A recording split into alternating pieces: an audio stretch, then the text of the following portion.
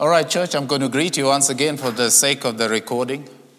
For those that are far away from us, well, greetings once again from Gate Ministries in Dundee. My name is Henry Roto, as you guys know that are here with us. But this morning, my message is going to border between 2 points. One of them is conditioning. I'm going to start off by just allowing you to see where I'm coming from. And then we're going to go back again to Matthew 12 and Matthew 13. And if time permits, we will go to other scriptures that I need to highlight to us this morning how conditioning determines how you think, determines how you behave. It is the conditioning and how important it is if that conditioning is not based on the truth of the Word of God. Because there are some that will condition themselves in the Word of God and yet come to wrong conclusions. One of the things that I observed in the week, I don't know, some of you that listen to the radio, you are likely to have been part of or heard that there was a march that was going on in Durban where the musicians were marching to a township outside of Durban and were going to protest against gender-based violence. There was a young lady that was killed in that area. Well, there has been several people that have been killed in our country of late. And as I was listening to this piece on the radio, I began to think, maybe it is just being compounded by the way I have been thinking about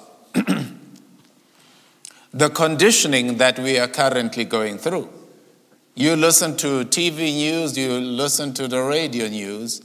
Most often the radio is still a little bitter. But TV news is no more reporting news. They are now conditioning. We are being steered towards a direction that we need to think. You are not given the evidence, you are given a narrative. It is no longer news. It is debriefing. It is as the same system when the children of Israel got to Babylon.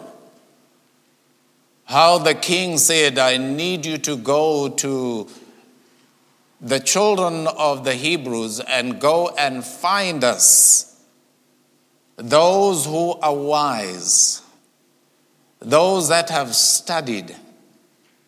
I want you to bring them to our table. You know, table, don't look at it as dining in fancy food.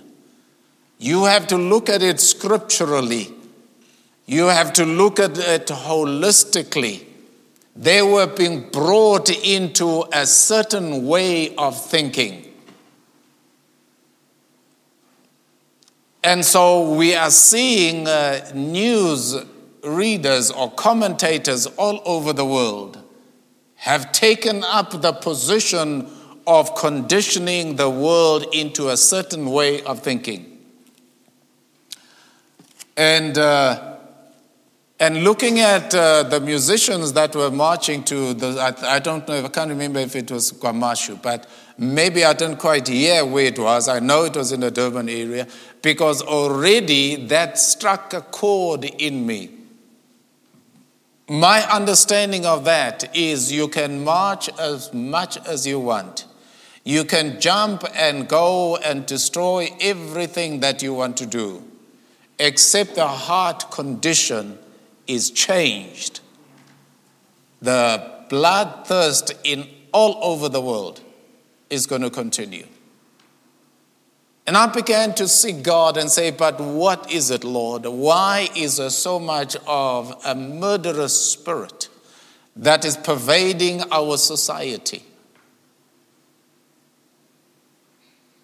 And I began to realize that it was maybe not then, but to me, it's just begun to escalate. When the governments have become God, they decide now which child can remain in the womb and which child should be killed. It's been made of the law. In fact, now they say even a child as young as 15 can have an abortion without having to tell its parents. I mean, some were doing it anyway. But now the law has said it is perfectly right what you are doing. And yet you would hear those grown-ups who did go through that. You hear the tortured life they lead. But the governments don't care about that. Because the more damaged you are, the more they can control, the easier they can control you. The easier they can direct your life, because you are so filled with guilt that you cannot think for yourself anymore. Anybody that says, I will reach out a hand of help, it becomes acceptable to you. Because you are so damaged, you cannot look after yourself. And it just highlighted to me that at the end of the day, when our hearts are not converted to God, we can make the best of legislation in the land. It is said South Africa has the greatest constitution. That South Africa is the envy of the world of how a constitution should be written. But I dare say to you, we as South Africans haven't felt the beauty of our constitution. Some maybe. But to the poor of South Africa, they haven't felt the value of that constitution. It might be touted all over the world as the best constitution, but it hasn't reached the marginalized. The marginalized will remain marginalized as long as our education system is as fraught as it is. Very weak, virtually non-compliant to developing the mind of a young child. Instead, we are being steered towards a system that will put man on top of another man. In other words, the government becomes the one who decides whether you live or die. Even though right now they say the sentence of the death sentence has been abolished. But the reality is you're alive, but you're already dead. When you do not have a sense of belonging, when you live in fear, when you cannot walk into your house without turning back and locking your door, can you say you are living a life of abundance? And so I just feel that we are being conditioned all over the world. It's not only in South Africa, all over the world. You listen to any news. Once they select who they don't like, you are doomed unless you are on God's side. Unless God is before us, we can truly then say, who can be against us? But if that is also dependent if we have escaped the conditioning of Babylon. The conditioning of Babylon definitely wants to put the system of the pyramid, where you will always have a Pharaoh on the top, and you will have the slaves at the bottom burning bricks. Those slaves at the bottom have got no say whatsoever as far as their own lives is concerned. They only have to hear what Pharaoh says. What Pharaoh says, he's got his henchmen who are also just as slaves to carry out the mandate of Pharaoh. And I see the opposite when it comes to Jesus Christ. Because the Word of God says Jesus reaches out to us in love. His whole DNA was to empty himself, not to impose himself on anybody. He emptied himself. He would allow those that didn't want him to have their way. He would walk away from them. He never stood his ground and he said, you will do my. There is no way where Jesus said, you will follow me. No way. He will further demonstrate that he is quite willing to allow the wheat and the tares to grow alongside each other. When he showed us Judas, knowing that Judas was the tare amongst the wheat that he was developing. He knew that Judas was there to get what he can out of you. He milked the system for what he could get out of it. There was never a time that he was there willingly pushing Judas. He hoped that the things that he was developing around himself, the things that he was doing with the disciples, will catch on even to Judas. But there was never a time when he said to Judas, I know what you are busy doing, and it is going to hurt you. But he will teach in a way that you knew. He wouldn't say, I am the way, I am the truth, I am the life. If he wasn't saying, you need to copy me because I copy my Father, who is the creator of heaven and earth. That is why Jesus will say, I do nothing else except I see my Father, because he knew that God was the ultimate authority. There is no father in his own house that will impose his will on his children. But he will teach his children that this is how we do things in this house. Yes, when they are still young, Mari will attest to this, that their father used to say to them, you cannot sleep until a certain time. You have to wake up. In other words, there's a culture that you need to catch on into in your family, in your father's house, or through your father. What your father does, you do without even having to think about it. You simply, why? Because it's cultured in you. And so I find that there's debates that we have found ourselves being taken up with. Television right now is full with gender-based violence and all the nonsense that goes with it.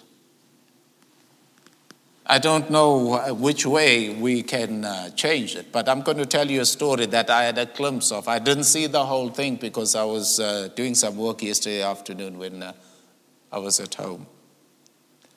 There was a village. They showed you this village where there was two gangs that were operating in this village. And each one wanted to be the main manners. They had a boss. Each one had a boss. And the boss all they wanted was money. And then there was this young guy who had his other gangsters. But this day he left them and he decided they had wounded somebody alongside the road. And he goes and he ask this man's youngster's sister if he can carry this guy home. And this girl here says to him, no, you cannot take him because you guys are responsible for this. Now, why would you destroy and then you want to tell me you want to come and build the same thing again that you are busy destroying? And anyway, he made his plea, and finally, because she couldn't pick him up, she allowed him to carry this young man home. And as they got home at the gate, the mother meets him, and she says, "How dare you?" She's carrying us. This youngster is carrying this woman's son. And she says to him, "I don't want to see you. You guys are a menace in society. How dare you come into my house? Are you coming to see what you can come and harass us about?"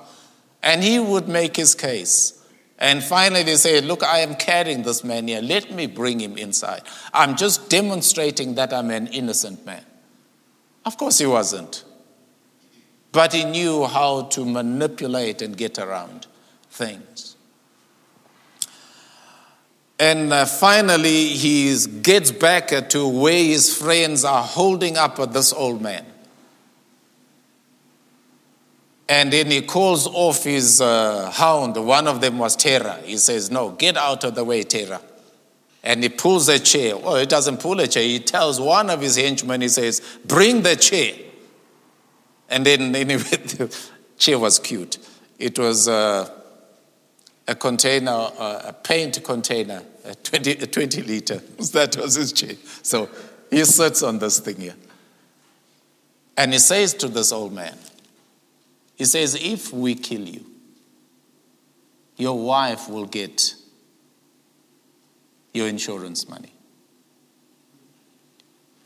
If we take your sons, we take your wives and harm them, you're going to call the police. And things could get very ugly. So we don't want to do that. We just want you to give us money now. If you value your family, you're going to give us money now. Money we want now." Anyway, the old man meekly gets up and he goes and he comes back with a bundle of notes and he gives it to them and they go. And then another scene, it shows them when they are traveling together and they're having discussions of who now is rising up as a boss in a certain area, how they need to eliminate this guy. But as they are driving, they see this girl, of the young man that he was carrying. So he gets out of the vehicle now. He's going to go and speak to this girl. Anyway, she tells him, "No, you guys are a menace to us. How can you say you're in love with me when you'll do the things that you are doing? It just cannot be. It cannot work." And she rejects him. But in the end, it shows he's in his room and she's lying on a bed at home. And at the first instance when he dropped the brother, he left her his cell phone number. Anyway, this time she's at home and he's at his house, and then he video calls her and he does all the fancy things and he makes her laugh.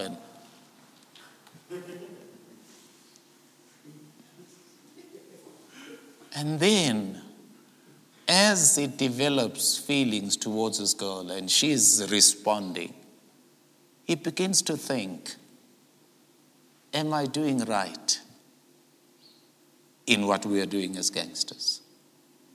And so he gets his henchmen together and they have a discussion. They say, when we joined with these gangsters, we joined this man as our leader, he promised us heaven and earth. He promised us paradise. He says, are we in paradise? If you look around us, everywhere we walk in town, the old ladies are crying because of us. Can you truly say this is paradise? And I began to think, except we fall in love with Jesus, we will fall for every lie that is promised to us that our lives are going to be made better. Because we are simply being made to commit, I'm talking politically, to commit to politicians.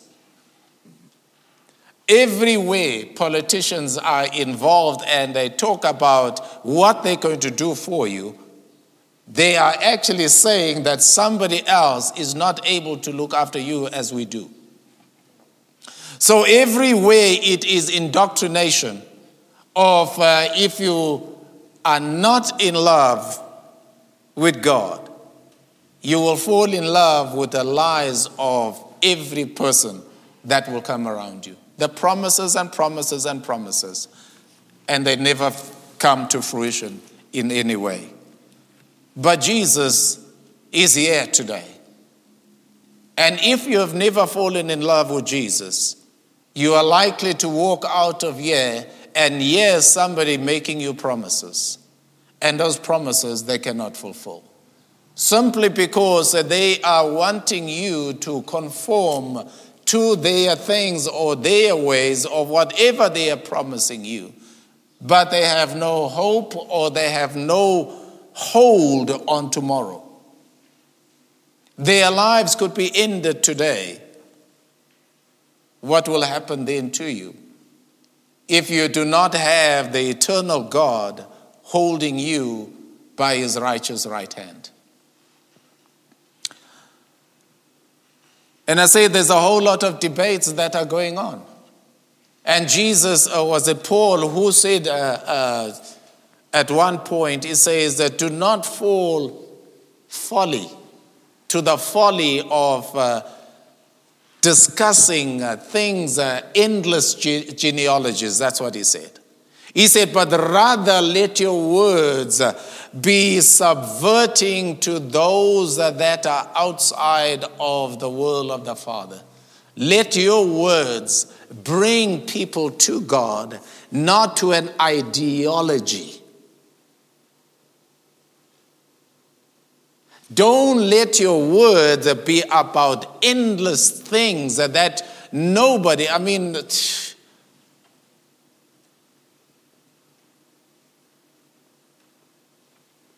we had a young lady, they both have died now, mother and daughter have died. But before, when she was still full of herself, she used to say, who made God? Where did God come from? If you can't tell me where God comes from, who created God, how can you tell me that he loves me? If you cannot tell me his origin, how can you tell me that he even exists? For me, that was one of those endless genealogies or endless studies that did not lead this young woman to a place where she simply accepted that God is. And he is a creator of everything that is around us.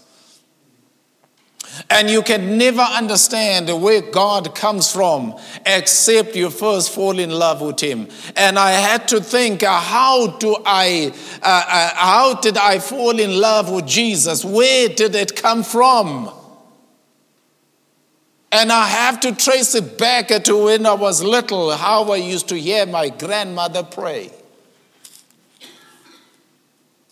I have to believe that somehow she ignited something in me that there is a God that she trusted. I'm telling you, she was uneducated. The only thing that she could write was her name. She couldn't go further than that. Well, my grandfather was so too. He was a closed book, never ever opened. But I'm telling you, the man had the brain. We used to move from farm to farm, from farm to farm. But there was always a huge plate that he had made, that every piece of metal that he found anywhere, he would bring home and put it there. And whenever we move from that place to that place, that thing moved with him.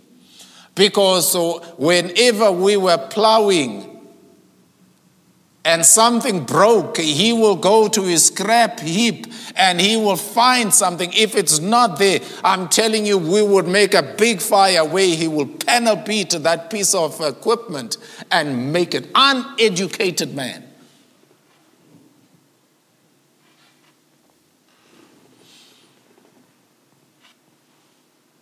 And so, there were things that obviously left in me.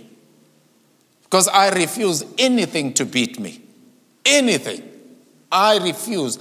There are things that I don't do, that I say I can't do. But when I am found in a spot, I will do it. Why?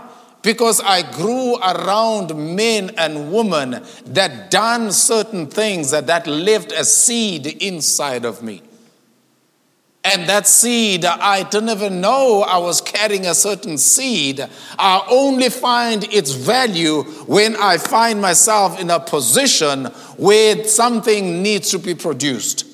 And prayer was one of those things that I picked up from my grandmother. And I see its value even today. As I said in the beginning, you can never understand the depths of the seed that you carry. And unless you understand that you are of value in God, you will always allow negative words to take place in your life. And then they begin to formulate your thought, and not long you see yourself as worthless. You see yourself as not being able to achieve anything because you lack education, you lack that. You will find yourself just ready to fall asleep. Every time you sit down, you're ready to sleep. Why? Because you have no aspiration. You have no understanding that you are valuable. That God has placed value inside of you. Except you begin to value that you are valuable. That is why you are alive today. That is why Jesus placed his Holy Spirit inside of you. Because you are valuable. Amen. That is why he called you by name out of your mother's womb. Amen. It doesn't matter who rejects you, but do not reject yourself. You need to develop into this man and into this woman of value that you are. You must accept yourself. You have to accept yourself. Righteous anger, Nelly told us about. There's righteous anger. We need to get angry by the things that we are lacking. We are lacking things because we have denied ourselves of the value that God has placed upon us. Jesus was indiscriminate in his planting the seed. I told you last week about it. That the seed was placed. It didn't matter the ground. You and I say, well, it is a rocky place. You cannot go and plant it. Jesus dropped the seed there. Why? Because he knew that that seed will never die. One day that ground must yield to the authority of the word of God. Must yield to the authority of purpose. If you don't understand that you have purpose in life, then you will fall for every lie of the enemy. Even when God is using the circumstances to steer you in a certain direction, you will find yourself denying that. God values you. You are valuable to God.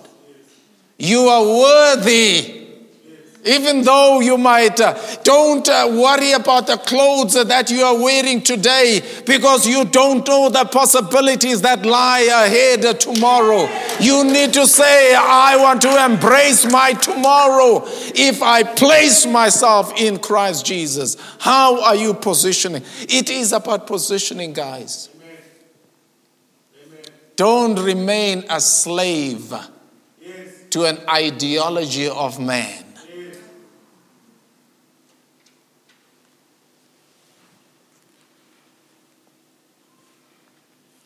Jesus was harassed, man. He was rejected. But it did not reject his purpose. He was rejected.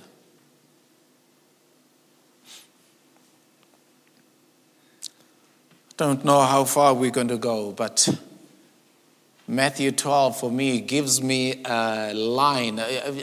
Maybe don't even bother to go there, but I want you to go and just read it. Matthew 12. I think it gives you an idea when to finally get in then to Matthew 13, where Jesus began to speak about the importance of the seed. The importance of the seed.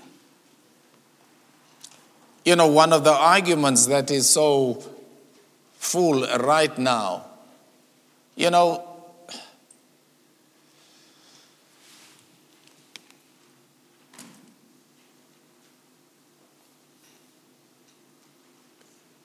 religion has placed the church in a precarious position.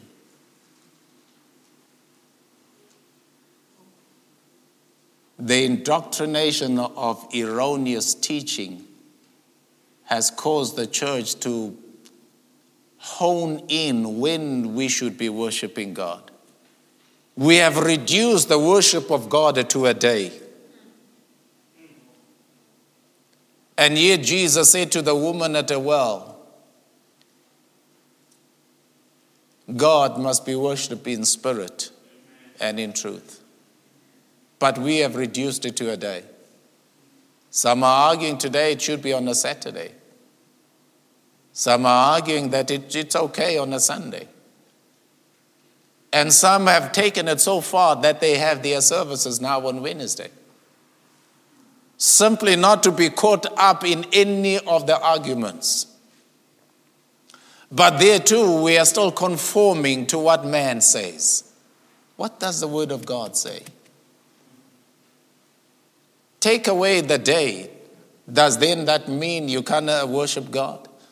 I mean, we find that so easily with the Jews. When they were taken captives, they were thrown into Babylon. They sit there by the river Chebar, and the people ask them, sing us the Lord's song. And they say, how can we sing the Lord's song in a strange land? Why? Because the Jews could not worship except they worship in the temple. They couldn't worship in their own home, in their own space. Okay, they were very much pained by the reality that they found themselves in. They would say things like, let even my hand forget its cunning if I dare to praise God outside of his habitation. They hadn't come to that place where in the New Testament we are told that we are the temple of the Holy Ghost. And that is where I believe if we would learn how to move towards that, we will then learn how to worship God in spirit and in truth and unrestricted by the day. For everywhere that I am, it is a worship center. Everywhere I am, it is a worship center. I went to one of the hardware stores in Friday morning. And I was in prayer. I'm praying for the goods I was taking, but I was in prayer. So much that the guy opposite me started humming his own prayer meeting. And I thought, my Lord and my God, I come in the authority of the Holy Spirit. Your God is subservient to my God. When I speak the word of God, your God needs to shut up and go into his own corner. Why? Because I believe in the living God. I don't believe in the wisdom of man that brings up man and elevates him into a position where he must decide if I live or die. Daniel showed us very clearly. The Hebrew boys, they showed us very clearly that God, your God, has the final say. Has the final say. And so when we can come to that place where we can truly value ourselves, Jesus was one of those that Isaiah spoke about. And here we are reminded by Matthew that Jesus never sought the limelight, spoken as a servant. Matthew 12 verse 15. He says, but when Jesus knew that verse 14 will say, then the Pharisees went out and held a council against him, how they might destroy him. 15 then says, but when Jesus knew that, he withdrew himself from there, and great multitudes followed him. You see, religion wants you to conform, and if you are not then doing things the way they want you to, they want to eliminate you. He withdrew himself. Verse 18, it says, for it was written, verse 17, behold my servant whom I have chosen, my beloved in whom my soul is well pleased. I will put my spirit upon him, and he shall show judgment to the Gentiles. He shall not strive, no cry. Crying doesn't mean tetema or cry tears. It means he will not argue about his position. All Jesus did was put his case forward. It is up to you. Do you accept him or you don't want to accept him? Neither shall any man hear his voice in the streets. In other words, he was never a brawler. A bruised reed shall he not break, and a smoking flax shall he not quench until he send forth his judgment unto victory. In other words, a bruised reed, it doesn't matter your brokenness, it doesn't matter the areas you have been to, the things that you have done, he is not going to break you. It says, a smoking flax shall he not quench. In other words, even if your love for him is flickering to near death, he's not ready to blow you out. He's ready to bring his judgment. That judgment means he will separate you from those things and bring you to victory. You see, it is all about you when it comes to Jesus. It is not about what he can get out of you. It is about him reconciling you back to God. Back to God. And in his name shall the Gentiles trust. And, there's...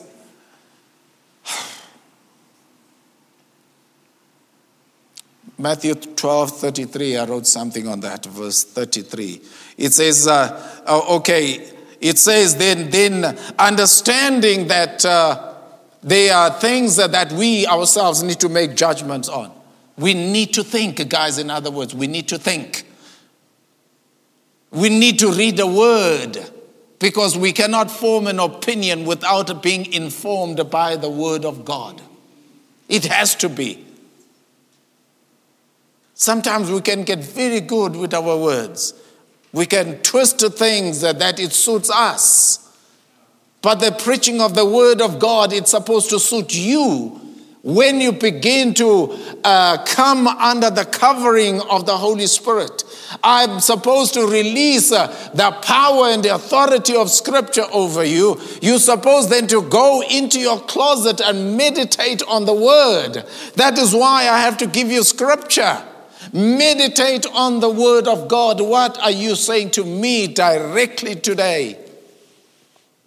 But one of the things I sense in my spirit is that it's time you learn to value yourself in God. Because if you value yourself outside of God, you're going to become conceited. You're going to become prideful. And then the word says, when pride comes, the fall is very near. So I don't want you to go there. Verse 33, then it says of Matthew 12, either make the tree good or his fruit good, or else make the tree corrupt and his fruit corrupt, for the tree is known by its fruit.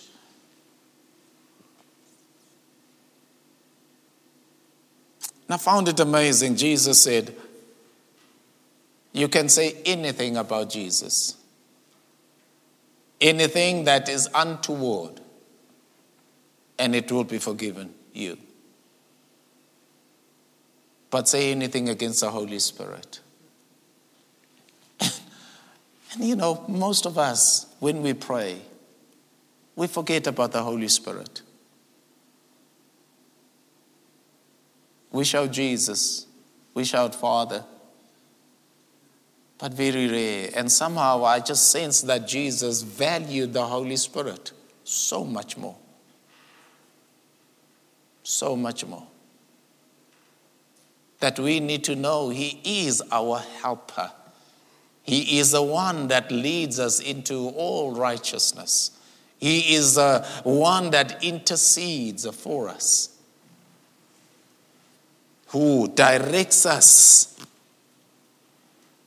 even helps us to pray when we don't know what to pray. Don't know what to pray doesn't mean when I'm just sitting there idle. It means somehow I am crying out to pray and connect with God. And somehow I don't have the words to speak. It says then the Holy Spirit will come and speak through us.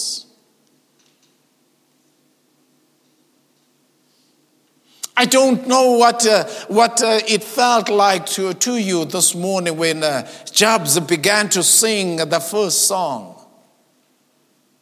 Me, I was saying more of the same, Lord. Just pour that. Just envelopes us with your grace this morning as we sing praises to you. My hands couldn't stretch high enough just to touch the hem of his garment.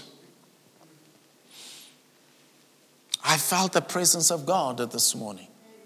I said, Lord, this is a worship my heart has been longing for. Maybe we started off first 3 songs. We were all in it, and somehow I think we lost the way. Saying, church, come, let us connect. Let us connect. I'm not saying, because one of the conditionings that we need to be careful of is that when we come to church, we're going to be told to stand up, we're going to be greeted, and then we'll sing a few songs, and it is becoming a conditioning. We are following a format.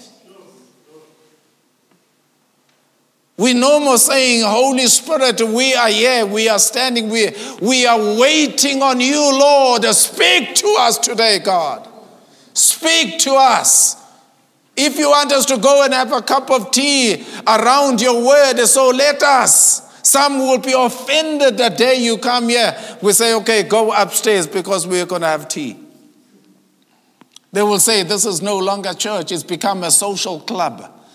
But if you don't know the configuration of the Spirit, what the Spirit is saying, you want to follow the format of man.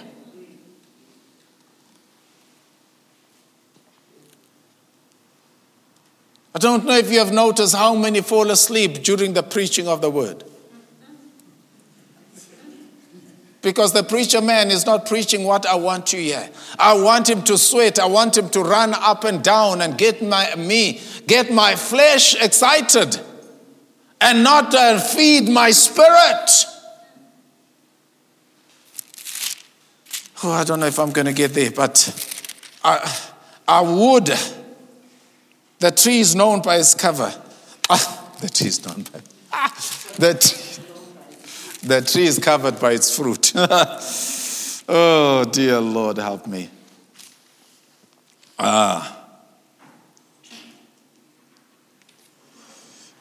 Maybe I had it flowing very nicely.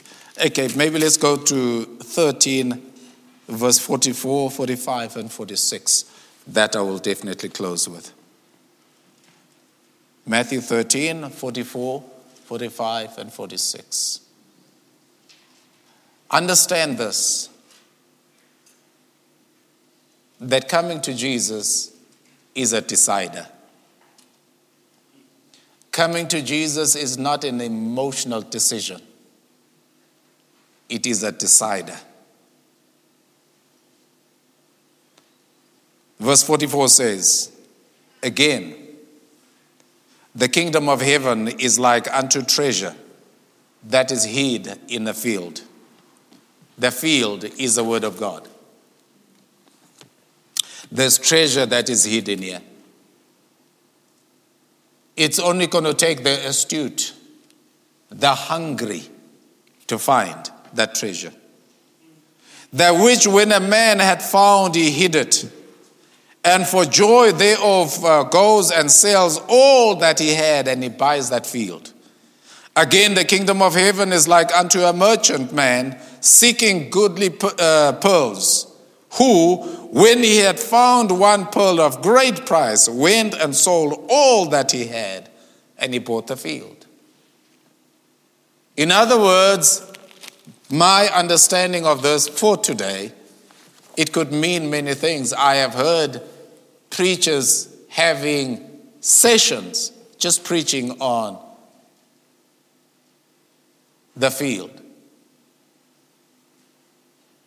that has precious pearls, because it is a wide subject. But I want to say to you, when you have accepted Jesus, you have to take him in his totality. You cannot pick and choose what fruit you would like today. Is it a low-hanging fruit, or is that one that's right there on the top? You can't pick and choose. You have to take the totality of Christ. And the totality of Christ has got many, many facets. To the young people, the Bible says, children, obey your parents. Ephesians chapter 3, I think it is. It says, for it comes with a promise. The promise is that you might have life, long life. Long life. Obey your parents. And to the parents, it says to the parents, don't keep goading your children. Don't keep sticking your knife into them. And just teach them the right way and leave them there. Jesus did not force anybody to follow. I have Cade in the church. There's not once, Cade can tell you, not once it was ever forced to come to church. Not once. We gave him the word. He heard many preachers give him the word. It's his choices here. In fact, there was a time I told him he needs to leave the church and go and find somewhere else. Go and find his Father in the Spirit. It doesn't mean that he's born out of my loins, that I have to. He is my son in the flesh. That will never change. But in the Spirit, it's his choice to choose if I will be a spiritual father to him. And so it is a choice of every one of you here.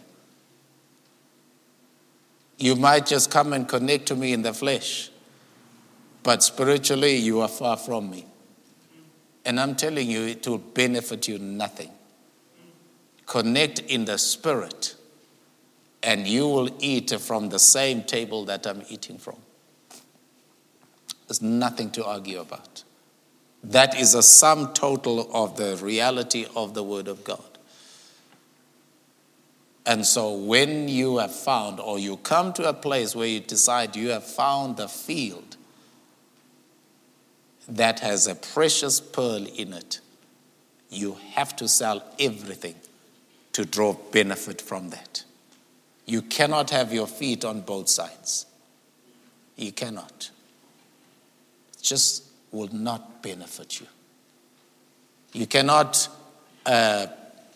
when you bring your tithes and offerings to the church and bring that which you want or you never do,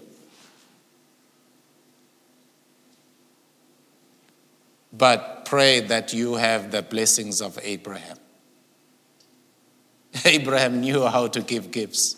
If you don't, you say that's in the Old Testament, fine. I'll never force you to give your offering, give your tithe. do anything. But I just wonder, how can you come and say you need lights in the church, but refuse to be a partaker of putting the lights on in the church? So you can't say, I have bought a field, if there are areas that you steer clear of. You hearing me? Are you hearing me? Yes. There are things that you have to make a decision on. Don't tell me tithing is of the Old Testament. There's just some practical things that you can't run away from. But we can make an argument, it's okay. If you believe it, that's fine. Stay there. That's fine. If you believe that you only want to believe part of the Bible, that's okay. We won't make any argument. I find the purity of Jesus' heart so amazing to me. He never forced any man to do anything. He just laid out God's plan and said, this is God's plan for your life. It's your decision whether you take it or you reject it. Period. Even though he will reach out in love, because listen, he has planted a seed inside of you. Those are minor things. I'm talking about finances. Those are minor things compared to your eternal life. Those are small things. God can fix it in an instant.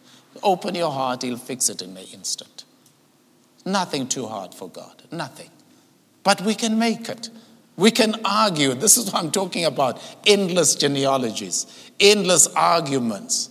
We can argue. Jesus never bothered to engage. There's not a place where Jesus went toe to toe and declared that this is my territory. This is my ground. I stand on this. No. He gave you the truth. It's up to you to take it or leave it.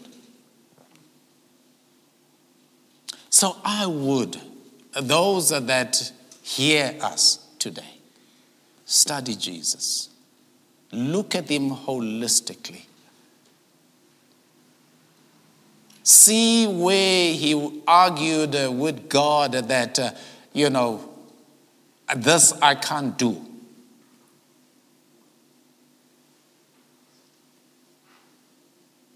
As a human, when he went out of the temple, he went through the Kidron Valley, got to Gethsemane.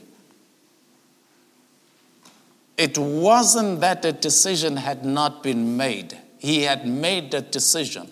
But when he got to Gethsemane, the enormity of the suffering, the enormity of sin that was beginning to close around him, that is why he would say, this cup, it's too full.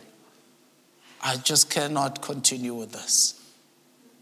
But then I do believe that he's so beyond all that. He's so beyond the pain that was temporary. He saw you and I in the far distant.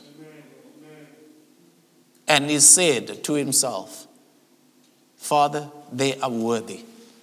I'm prepared to pay the price. I'll do it now. I'll do it. I will do it now.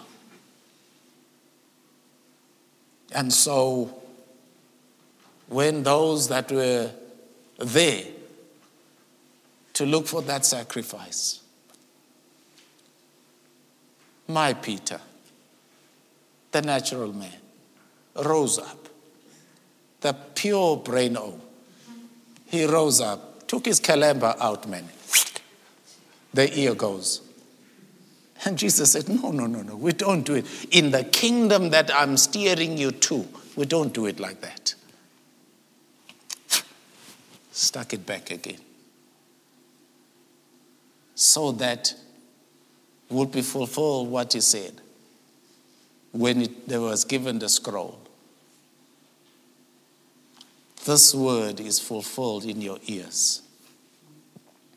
Now you couldn't hear anything if you had no ear. He had to put it back and say he needs to hear the word of salvation. And so we need to restore. Jesus went to the cross willingly because he saw you and I as worthy recipients of his grace. His love never changes. There's nothing more you can do that will make God saying, now you are worthy. Even in sin, you are worthy. But the thing is, if you continue in sin, you are a loser. I'm telling you, church, if you are living with unforgiveness today, you are robbing yourself. God doesn't condemn you, but you are robbing yourself from what is possible. May God richly bless you today.